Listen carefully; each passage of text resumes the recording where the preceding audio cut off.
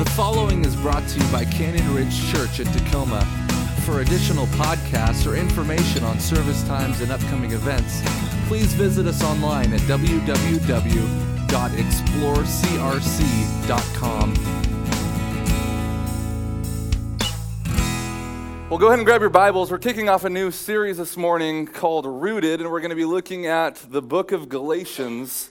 And we'll get into some context here in a second, but really this morning I want to set the stage on kind of the hows, the whys, the whens, all the stuff that we need to understand before kicking off a series focused on one of Paul's letters in the New Testament. So go ahead and begin to open up to Galatians 1:1. We'll get there in just a second.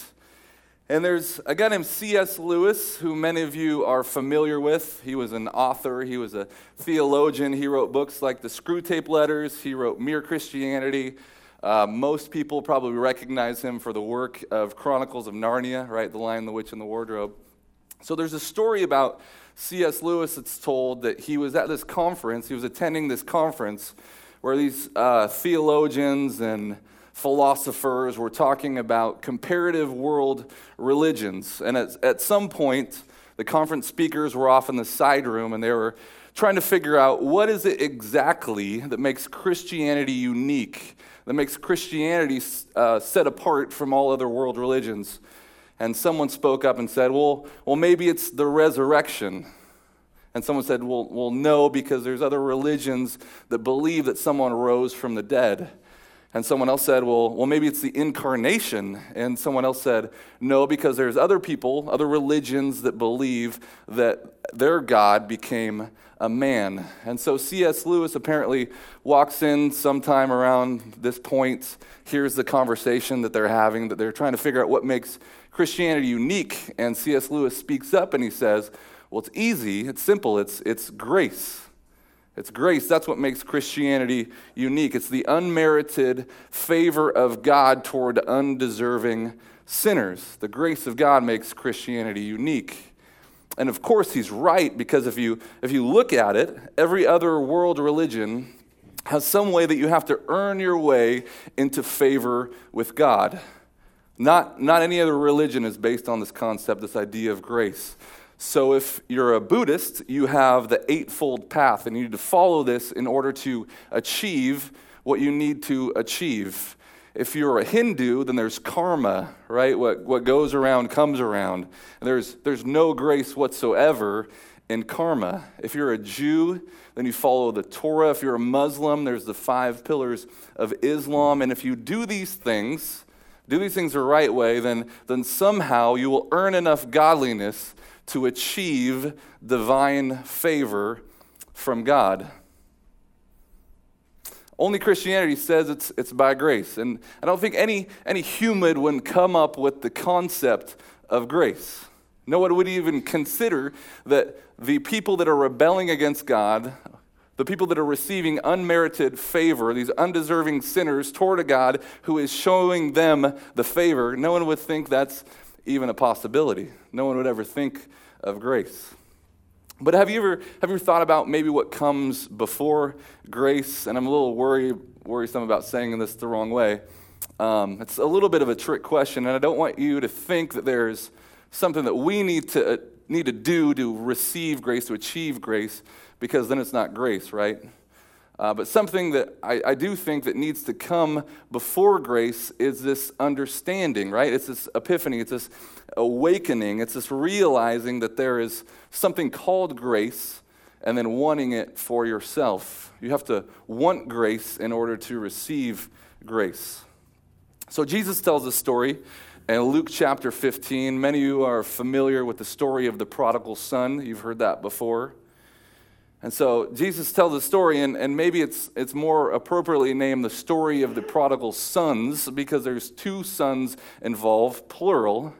And everyone thinks that the one prodigal son is the younger son, right, who runs away from home, and he basically says, Father, I wish you were dead. Sell whatever you need to give me my inheritance right now. I'm going to go live the life that I've always wanted to live. I'm going to live it up like Andrew in Vegas.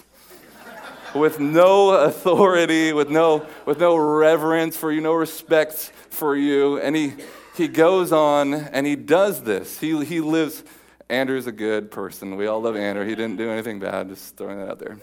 So this younger son, he goes on and he does this. He lives this prodigal life, an excessive lifestyle, and he spends everything, every penny that his father has given him, and he ends up in this place, lowest of lows. He has absolutely nothing left. It says that he's eating the leftover scraps that pigs don't even want to eat. I mean, that's how bad this dude's life has gotten.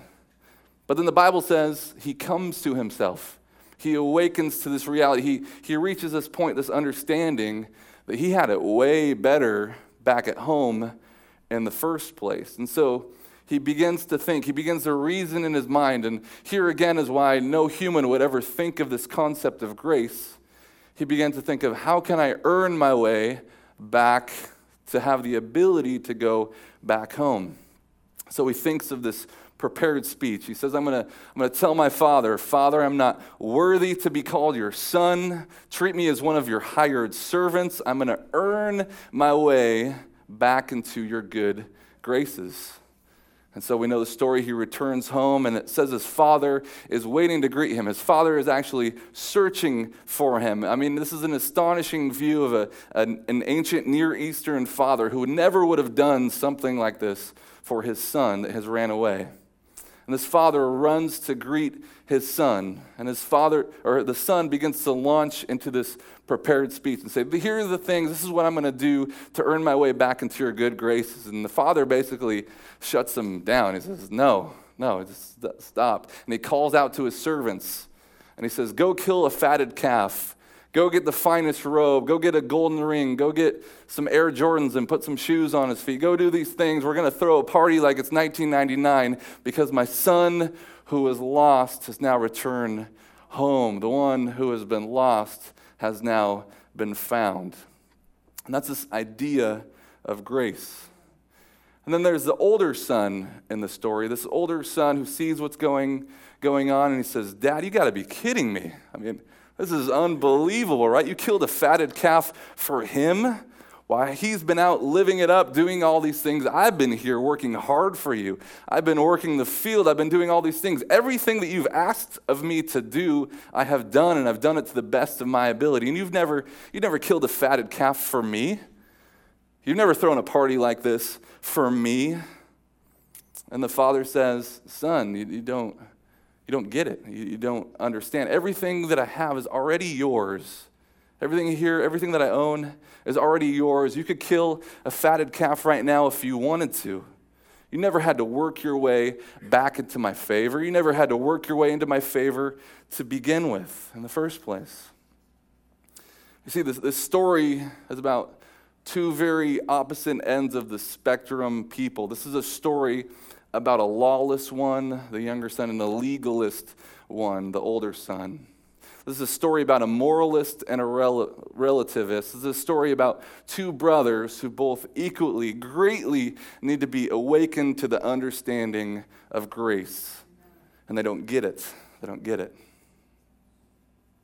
What needs to be happening, what needs to happen for you and I as well, is we need to be awakened to the understanding of grace, the truth of grace. And so that's what we're going to be doing throughout the series called Rooted, focused on the book of Galatians. And we're calling it Rooted because it's about rooting our lives in Christ, rooting our lives in the gospel, rooting our lives in the truth, into Christ-centered living, which is what Galatians is really all about. It's this constant illumination of what the gospel is and this grace that God gives freely to each of us. That this grace is for all people. It's for the legalists, it's for the lawless, it's for anyone who says, I've blown it, it's for anyone who says, I don't even really think I need it.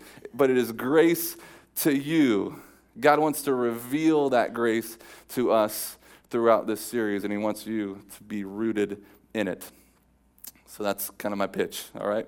So we're going to go ahead and start in Galatians chapter 1, verse 1. And we'll go up through verse 5 this morning. And I'll read through the whole thing. We'll kind of walk our way back through it a little bit line by line. Here we go.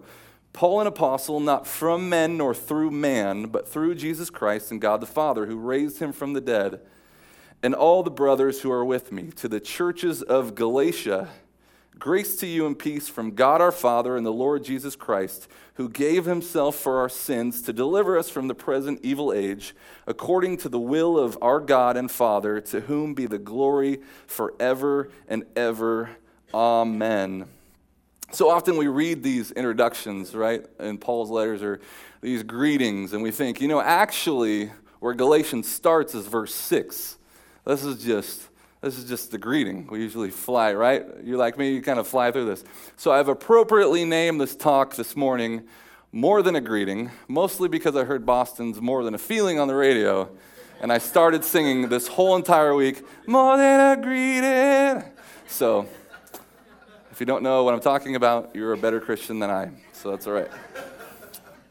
So I want you to see, and I call this More Than a Greeting, I want you to see that every word here that Paul writes matters. Every word in Scripture matters. It's important. It's important. So let's start with a little bit of an introduction, talk about who is Paul. Pastor John gave some good background last week. I'm going to add to that this week in talking about Paul. A lot of us know that Paul is this monumental figure in the New Testament. A majority of the New Testament is actually written by Paul if you look at it in terms of volume of the New Testament. Paul is a guy who used to be named Saul, and we see that Jesus saves Saul in Acts chapter 9 and changes his name to Paul. The word Paul literally means little or small. Paul small, that's how I think of it. And in some ways, it sort of reflects what Paul thinks about himself, right? He would say of himself, I'm just kind of an insignificant nobody. I'm not really much of a person. I don't really have a lot to offer. And some of the letters Paul writes, he refers to himself as the least of the apostles. He calls himself the worst of sinners. And this is kind of Paul's self-identification. He's small, little, insignificant. In fact, the second century writer claims to have known what Paul looks like, and they wrote this.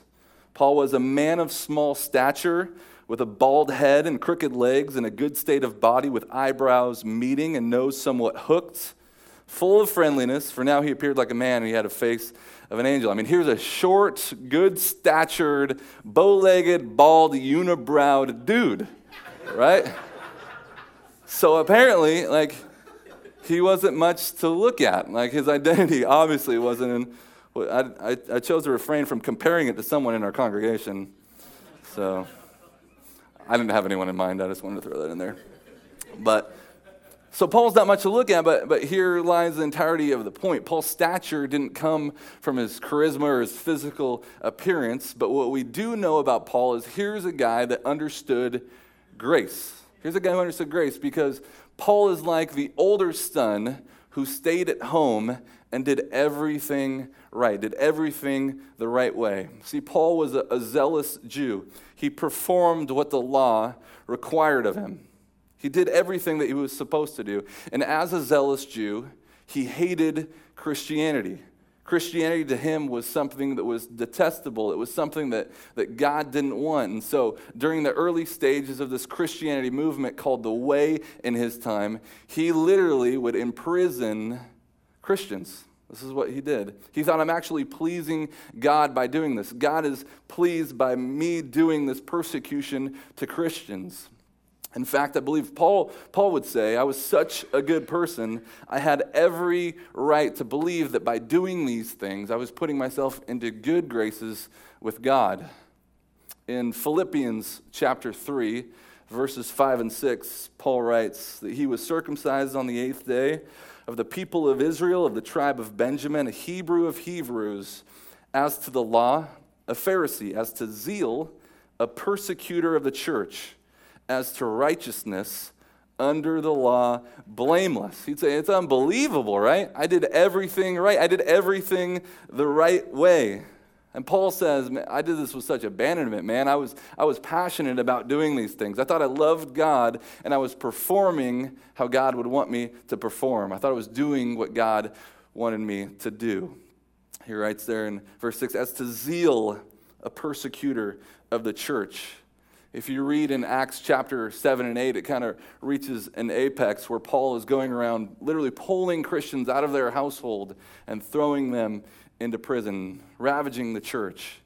In Acts chapter 7, it says that Paul actually stood there and held the robes of these other Middle Eastern men as they were stoning Stephen to death because they couldn't get enough torque and follow through on their body with their robes on. They literally had to take off their robes. Paul held those robes as they threw these stones at Stephen's head to murder him.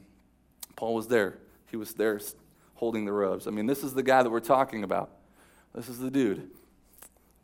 But it says, but God, who is rich in mercy, because of his great love for Paul, he comes to Paul and says, Paul, you're going to be mine. I'm going to set you apart for very important work. I'm going to use you, Paul. I'm going to choose you to be my choice servant. And in Acts chapter 9, this light, Jesus appears to Paul and knocks him off his horse. He's on this road to Damascus, and Paul sees Jesus. He sees him as the risen Lord, and Jesus calls to Paul and he says, Paul, you're going to be one of mine. You're going to be my apostle, and I'm going to set you apart, and you're going to begin to do this work that I want you to do. And fast forward into Acts chapter 13, all these apostles are having this prayer meeting, and the Holy Spirit enters in. The Holy Spirit says, set Paul and Barnabas apart for the work that I've called them. And this starts Paul off on his missionary journeys. And Paul would go through about 3 circles of this missionary journey where they would leave Israel, circle around Greece and Turkey, back down through Syria and Lebanon, and back to Israel. I'm talking about modern day countries here. And he'd go through the circle 3 times, and every time he would enter a new city, his first order of business was to start a church. He'd raise up new believers. They would believe in the gospel. He'd start a new church, and then he would continue on to a new city. I mean, this is God's method for expanding the influence of the gospel in our world is through the local church. And so that's what Paul does. Paul did those things. And then what would happen is, as he's continuing on these journeys, he would hear reports, he would hear updates, and he would write back to those cities and send them encouragement, and he'd write them letters. And so he wrote letters to the church in Corinth. This is a city, Corinth. We have 1st and 2nd Corinthians. He wrote a letter to the church in Rome. Though he hadn't been to Rome yet, he had been near in that area. He wrote a letter to the church in Ephesus. He wrote a letter to the church in Colossae. All these different letters that you find in your New Testament when you open it up, these are places and regions where Paul traveled, and he wrote letters to these regions. And so it says that Paul wrote this letter to the churches at Galatia. So what's Galatia? Well, Galatia isn't a city. Galatia is actually a region. It's a region. It'd be like Paul writing a letter saying, Paul to the churches in Western Washington. It would be a region that everyone was easily able to understand. We understand what Western Washington is. Canada to Oregon, ocean to mountain. It makes sense to us. So Galatia is a region that people in that time would recognize and understand. And if you actually read in Acts chapter 13 and 14, you could read about Paul traveling through this area of Galatia, which is kind of right dead center middle of Turkey. And he writes to them, and throughout his letters, he would write to them and ask what's going on. He'd say, I've heard these things, or I want to report back to you about these things, or I want to encourage you. And so that's what he's doing here in the book of Galatians. And what happens is every one of the letters that Paul writes follows a certain pattern. They're all kind of similar in that way, that there's always this greeting that we're looking at today, this greeting, and then he gets into the body of the text, the really meat of the letter. But again, here's what I don't want you to do. I don't want you to think that this is just greeting. This is all just, hey, what's up? It's not an important thing, and think that it starts in verse 6. Because here's what Paul is going to do. He's going to start by giving his credentials as to why he can even write this letter, as to why we should listen to this letter, and then he's going to summarize his entire message of the book of Galatians right here in these 5 verses. These are the 2 themes that will resurface in the book of Galatians, the letter to Galatia, over and over and over, which is why I say don't just skip through. It's more than a greeting. Paul is setting the stage for what's about to come. So why does Paul write this letter? Why does he write this letter? Well, because what has happened is Paul has already traveled to this Galatian region. He has preached the gospel and people have come to faith. He talks about it's being justified through faith alone, that it's not by works of righteousness. It's not about anything that you do. It's about believing on Jesus Christ and Christ alone, what he's already done for you and accomplished through his death and resurrection, that you can't earn your way into salvation. You can't earn your way into this. And they have believed that. And so Paul continues on his missionary journey. But then what happens is this other group of individuals come in after Paul. The New Testament calls them the Judaizers, or Paul refers to them as the circumcision party. And what they do is they come in after Paul and they say, okay, well, Paul got it half right. Paul was halfway correct. Yeah, you need Jesus, but in order to truly become these covenant people, in order to complete your salvation, you need Jesus, but you also need the Old Testament law. Specifically, you men need to become circumcised. Can you imagine that? That'd be a bummer. But they say you go through this ritual in order for God to recognize you and show you favor for your salvation to be complete.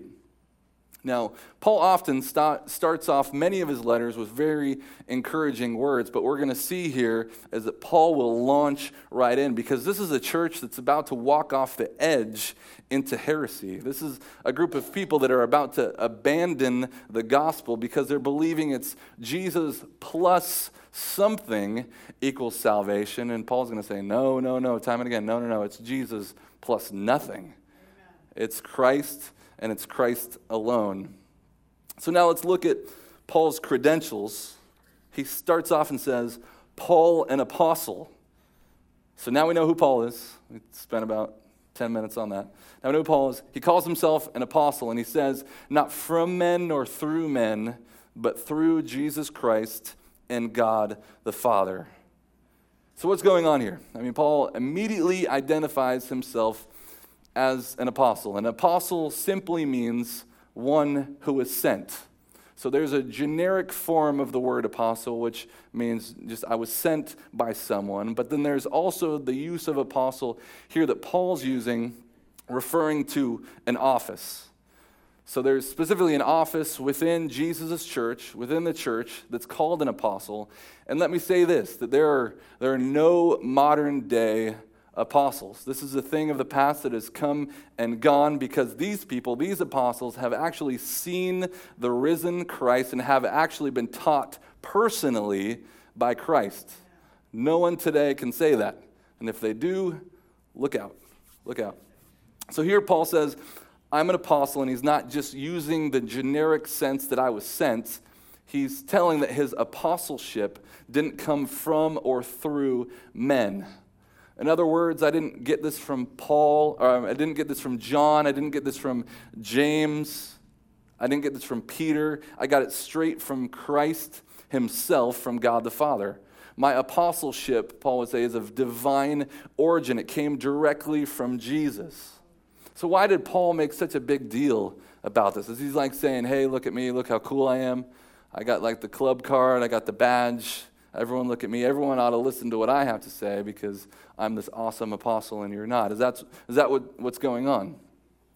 Let me say, Paul didn't care about achievements. In Philippians 3 that we looked at a little bit earlier, where he says he was circumcised on the 8th day, he said he has all these reasons to boast in his flesh. But at the end, he says in verse 7, but whatever gain I had, I counted as loss for the sake of Christ. Indeed, I count everything as loss because of the surpassing worth of knowing Christ Jesus my Lord. For his sake I've suffered the loss of all things and count them as rubbish. I count them as rubbish, which is a very polite way to translate it, and we won't translate it actually in service this morning, but he called it poop. It was dung, it was gross, it was nothing. It was rubbish. Paul says, I don't care about achievements. I don't care about this title. What's not at stake here is my resume. What's at stake here is the gospel of Jesus. And here's why. Because if I'm just a man and I got this message from other men, then I'm just preaching someone else's opinion. If it's opinion, you have the right to agree with me or disagree with me. You could say, he said this, she said this, I like what they said better, or maybe they have a better argument than me. But Paul's saying, no, it's none of that. He doesn't allow for that. And unfortunately, some people will treat Paul's words like this today. There are theology teachers and some pastors that will say, well, Paul didn't quite get it right here, or something like, we don't really agree with Paul on this issue. But let me just say this, you don't do that. Every word of God, every part of your scripture, it says, is breathed out by God. Amen. In other words, these aren't Paul words, these are God's words. We don't look at scripture and say, I believe Jesus' words more than I believe Paul's words. Do you understand that? Scripture is the same. Jesus' words aren't more authoritative because they're in red, and Paul's words aren't in red. God superintended the process to give us Scripture. It was poured out by God, and God was part of that process. So when we read and hear what Paul is saying, he is speaking directly the words that were told to him by God through the Holy Spirit. Listen, everyone in this room has some ultimate authority in their life that you bow to. You do. Everyone has it. You either bow to the culture, or you bow to science, or you bow to your subjective feelings at the time, or you bow to what you ate last night, or you bow to Scripture. Maybe there's something I haven't mentioned that we also bow to. And what I mean by that is when a contradiction in our life arises between culture and Scripture, between our feelings and Scripture, something like this, then you filter one through the other depending on which one is the ultimate authority in your life, your ultimate authority. If Scripture is in fact the ultimate authority, then I don't have the right to say I don't agree with Paul because it's God's word.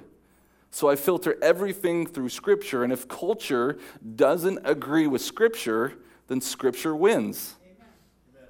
And Paul's saying, I didn't make this up. I didn't anoint myself apostle. I didn't create this authority for me, that this came from God.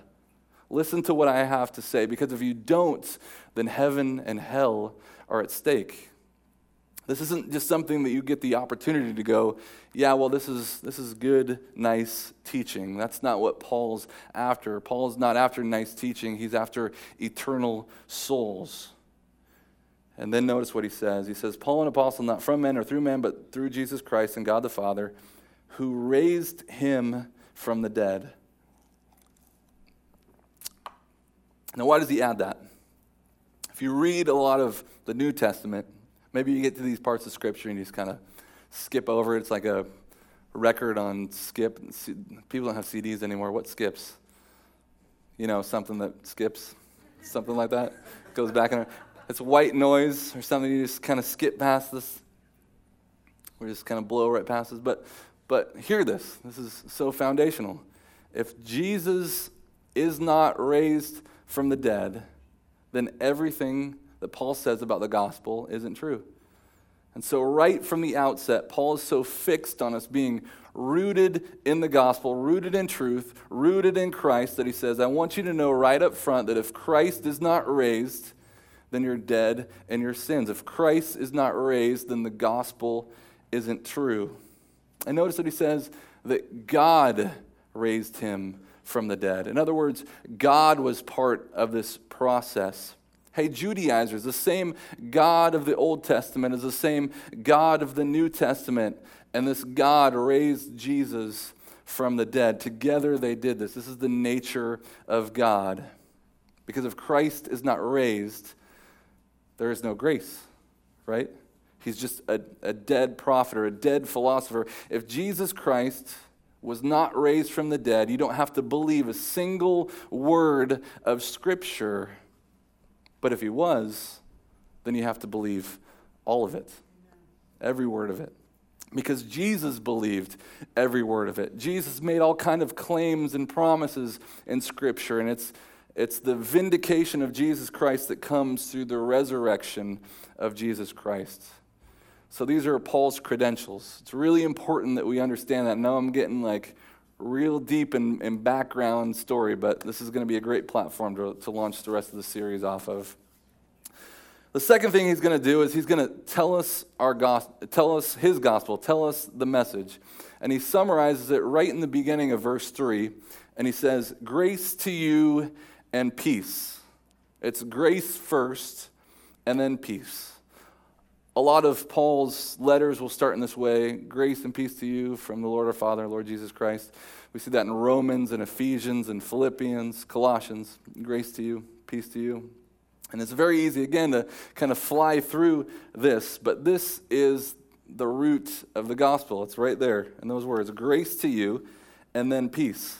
In other words, grace is the source. Grace is the source, and then peace is the result. Grace is the position of the believer that is rooted in Christ, standing in God's grace, and the result of that is peace in our life. Peace is the practical part.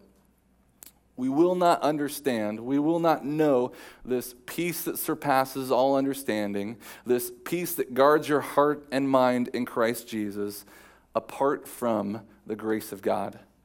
You don't earn it. You don't deserve peace. It's a gift of God that he gives to those who are awakened in this understanding of his grace.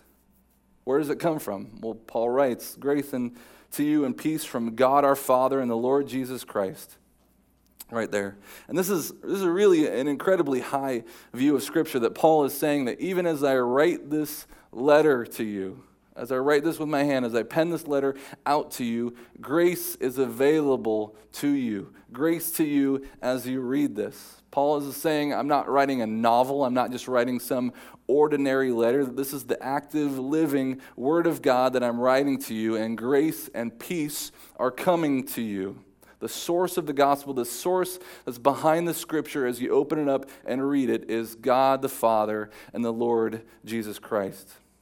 It's the same promise to us today as we read, as we go to our Word, as we go to the Scripture. The promise to us that when we open the Scripture is that it is grace flowing to you, and peace will result in you as you meditate and believe on what you read, on what you're reading. And so the first word that Paul thinks that these Galatians that are on the edge of heresy need to hear, first thing he says to them is not, "You idiots." That's what I would say, and Paul will say eventually. We'll get to that. But the first word that he says to them is grace. I mean, what do you need to hear when you've blown it in your life? What do you need to hear when you've messed up remarkably bad?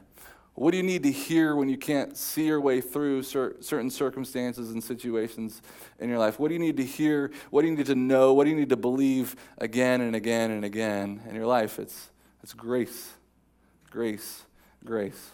Why is there this friction in my soul? Why can't I seem to experience God's peace in my life? Well, it's because you haven't returned to and rooted your life in God's grace. Grace isn't an idea. It's not a theory. It's not something just floating around. It's not a concept. Grace is a person. The Apostle John wrote that Jesus was the embodiment of grace and truth. It was initiated by God. It was incarnated through Jesus Christ. And so when I'm receiving grace, when I'm receiving peace, I'm not receiving an idea. I'm receiving the Spirit of God. I'm receiving Jesus Christ in my life. Grace to you and peace from God our Father and the Lord Jesus Christ, who gave himself for our sins. What's the nature of the gospel? The nature of the gospel is that Christ died for our sins. Christ gave himself up willingly, listen, for our sin. Every word here in this greeting matters. Don't just flip past this. Paul is saying something here that we are all sinners. And even though we are sinners, Christ still died for our sins. And everyone is included in this. I'm a sinner. You're a sinner. Everyone's a sinner. We've rebelled against God. We've done things that he doesn't want us to do. We do things that we shouldn't do. We don't do things that we should do. We are sinners by nature. We are sinners by choice. And we are sinners each and every day of our life. But Paul's also telling you that you can't save yourself. You can't deliver yourself from sin. Someone else had to die, and that someone else was Jesus Christ. You'll never be good enough. You can't tip the scales into your favor because there are no scales. God isn't looking at each of us and seeing if you outweigh the good from the bad, because if he was, then it wouldn't be grace, would it? It'd be something else. It'd be works. Which is why the gospel can be considered so offensive, because he's kind of pointing the finger at your face, pounding it on your chest and saying, this is you. This is you here. You are a sinner. You are imperfect. And some people say, you don't know me. I'm a good person. I'm sure in your mind you're a great person. You're an awesome person. You're wonderful. But the Bible says no one is good. God says no one is good, not even one. That's God's definition of good. So this is why the gospel could be considered offensive. And yes, yet there's one word here that stands out to me that makes it so remarkable and so important. Who gave himself for our sins. Christ died for everyone. No matter where you're at in life, Christ died for you. This is the root of the gospel. This is what we need to have understanding and awakening to. And this is what we need to be rooted in and day out. Lastly, let's discuss the intention of the gospel. Paul says, who gave himself for our sins to deliver us from the present evil age. So what did Jesus come to do? Well, he didn't come just to be recognized as a great teacher. Jesus didn't come so people would say, wow, that guy can really teach. Did he teach? Yes. But he didn't come to people who were dead and dying in their sin and their despair and said, let me lecture you. He came to them and he said, I'm going to deliver you. I'm going to rescue you. I'm going to pull you out of this. As Paul said, and we looked at about a month ago when we did our Reset Button series, first talk of the Reset Button, we look at a verse in Colossians where Paul wrote that he has delivered you from the dominion of darkness and transferred you in the kingdom of his beloved Son. And this is the reality for you if you're a Christian right now. This is your reality, that you are no longer a part of this world. He didn't say, I'm going to take you out of this world, remove you from the world, as if we're going to escape the world and live in our own bubble. I thought of the movie The Village. Have you seen that? It's kind of trippy. It doesn't say you're going to be Amish and you're going to live a separate life away from the world. He says, I'm going to deliver you from this present evil age, because the age that we live in is evil. You guys get that? The age that we live in is evil. In the book of 1 John, the Apostle John says that the whole world lies within the power of the evil one. I mean, just think how huge that is. All these areas of our life, art and entertainment, politics, finance, industry, all of this lies within the power of the evil one. And Jesus comes in and he says, I'm going to deliver you out of that, but then I'm going to send you back into it. I'm going to send you back into these areas, these spheres of influence, art, entertainment, politics, finance, industry. And you're going to be my hands. You're going to be my feet. You're going to be able to redeem and restore. You're going to be able to bring the gospel back into these areas because I've delivered you out of those things. I don't have to pursue any longer what the world pursues. I don't have to have the same values as the world does. I don't have to make the culture my authority for which I view everything. I now have Scripture. I belong to a different kingdom. I'm a citizen of someplace else. And look at this. It's all according to the will of our God and Father. All according to the will of our God and Father.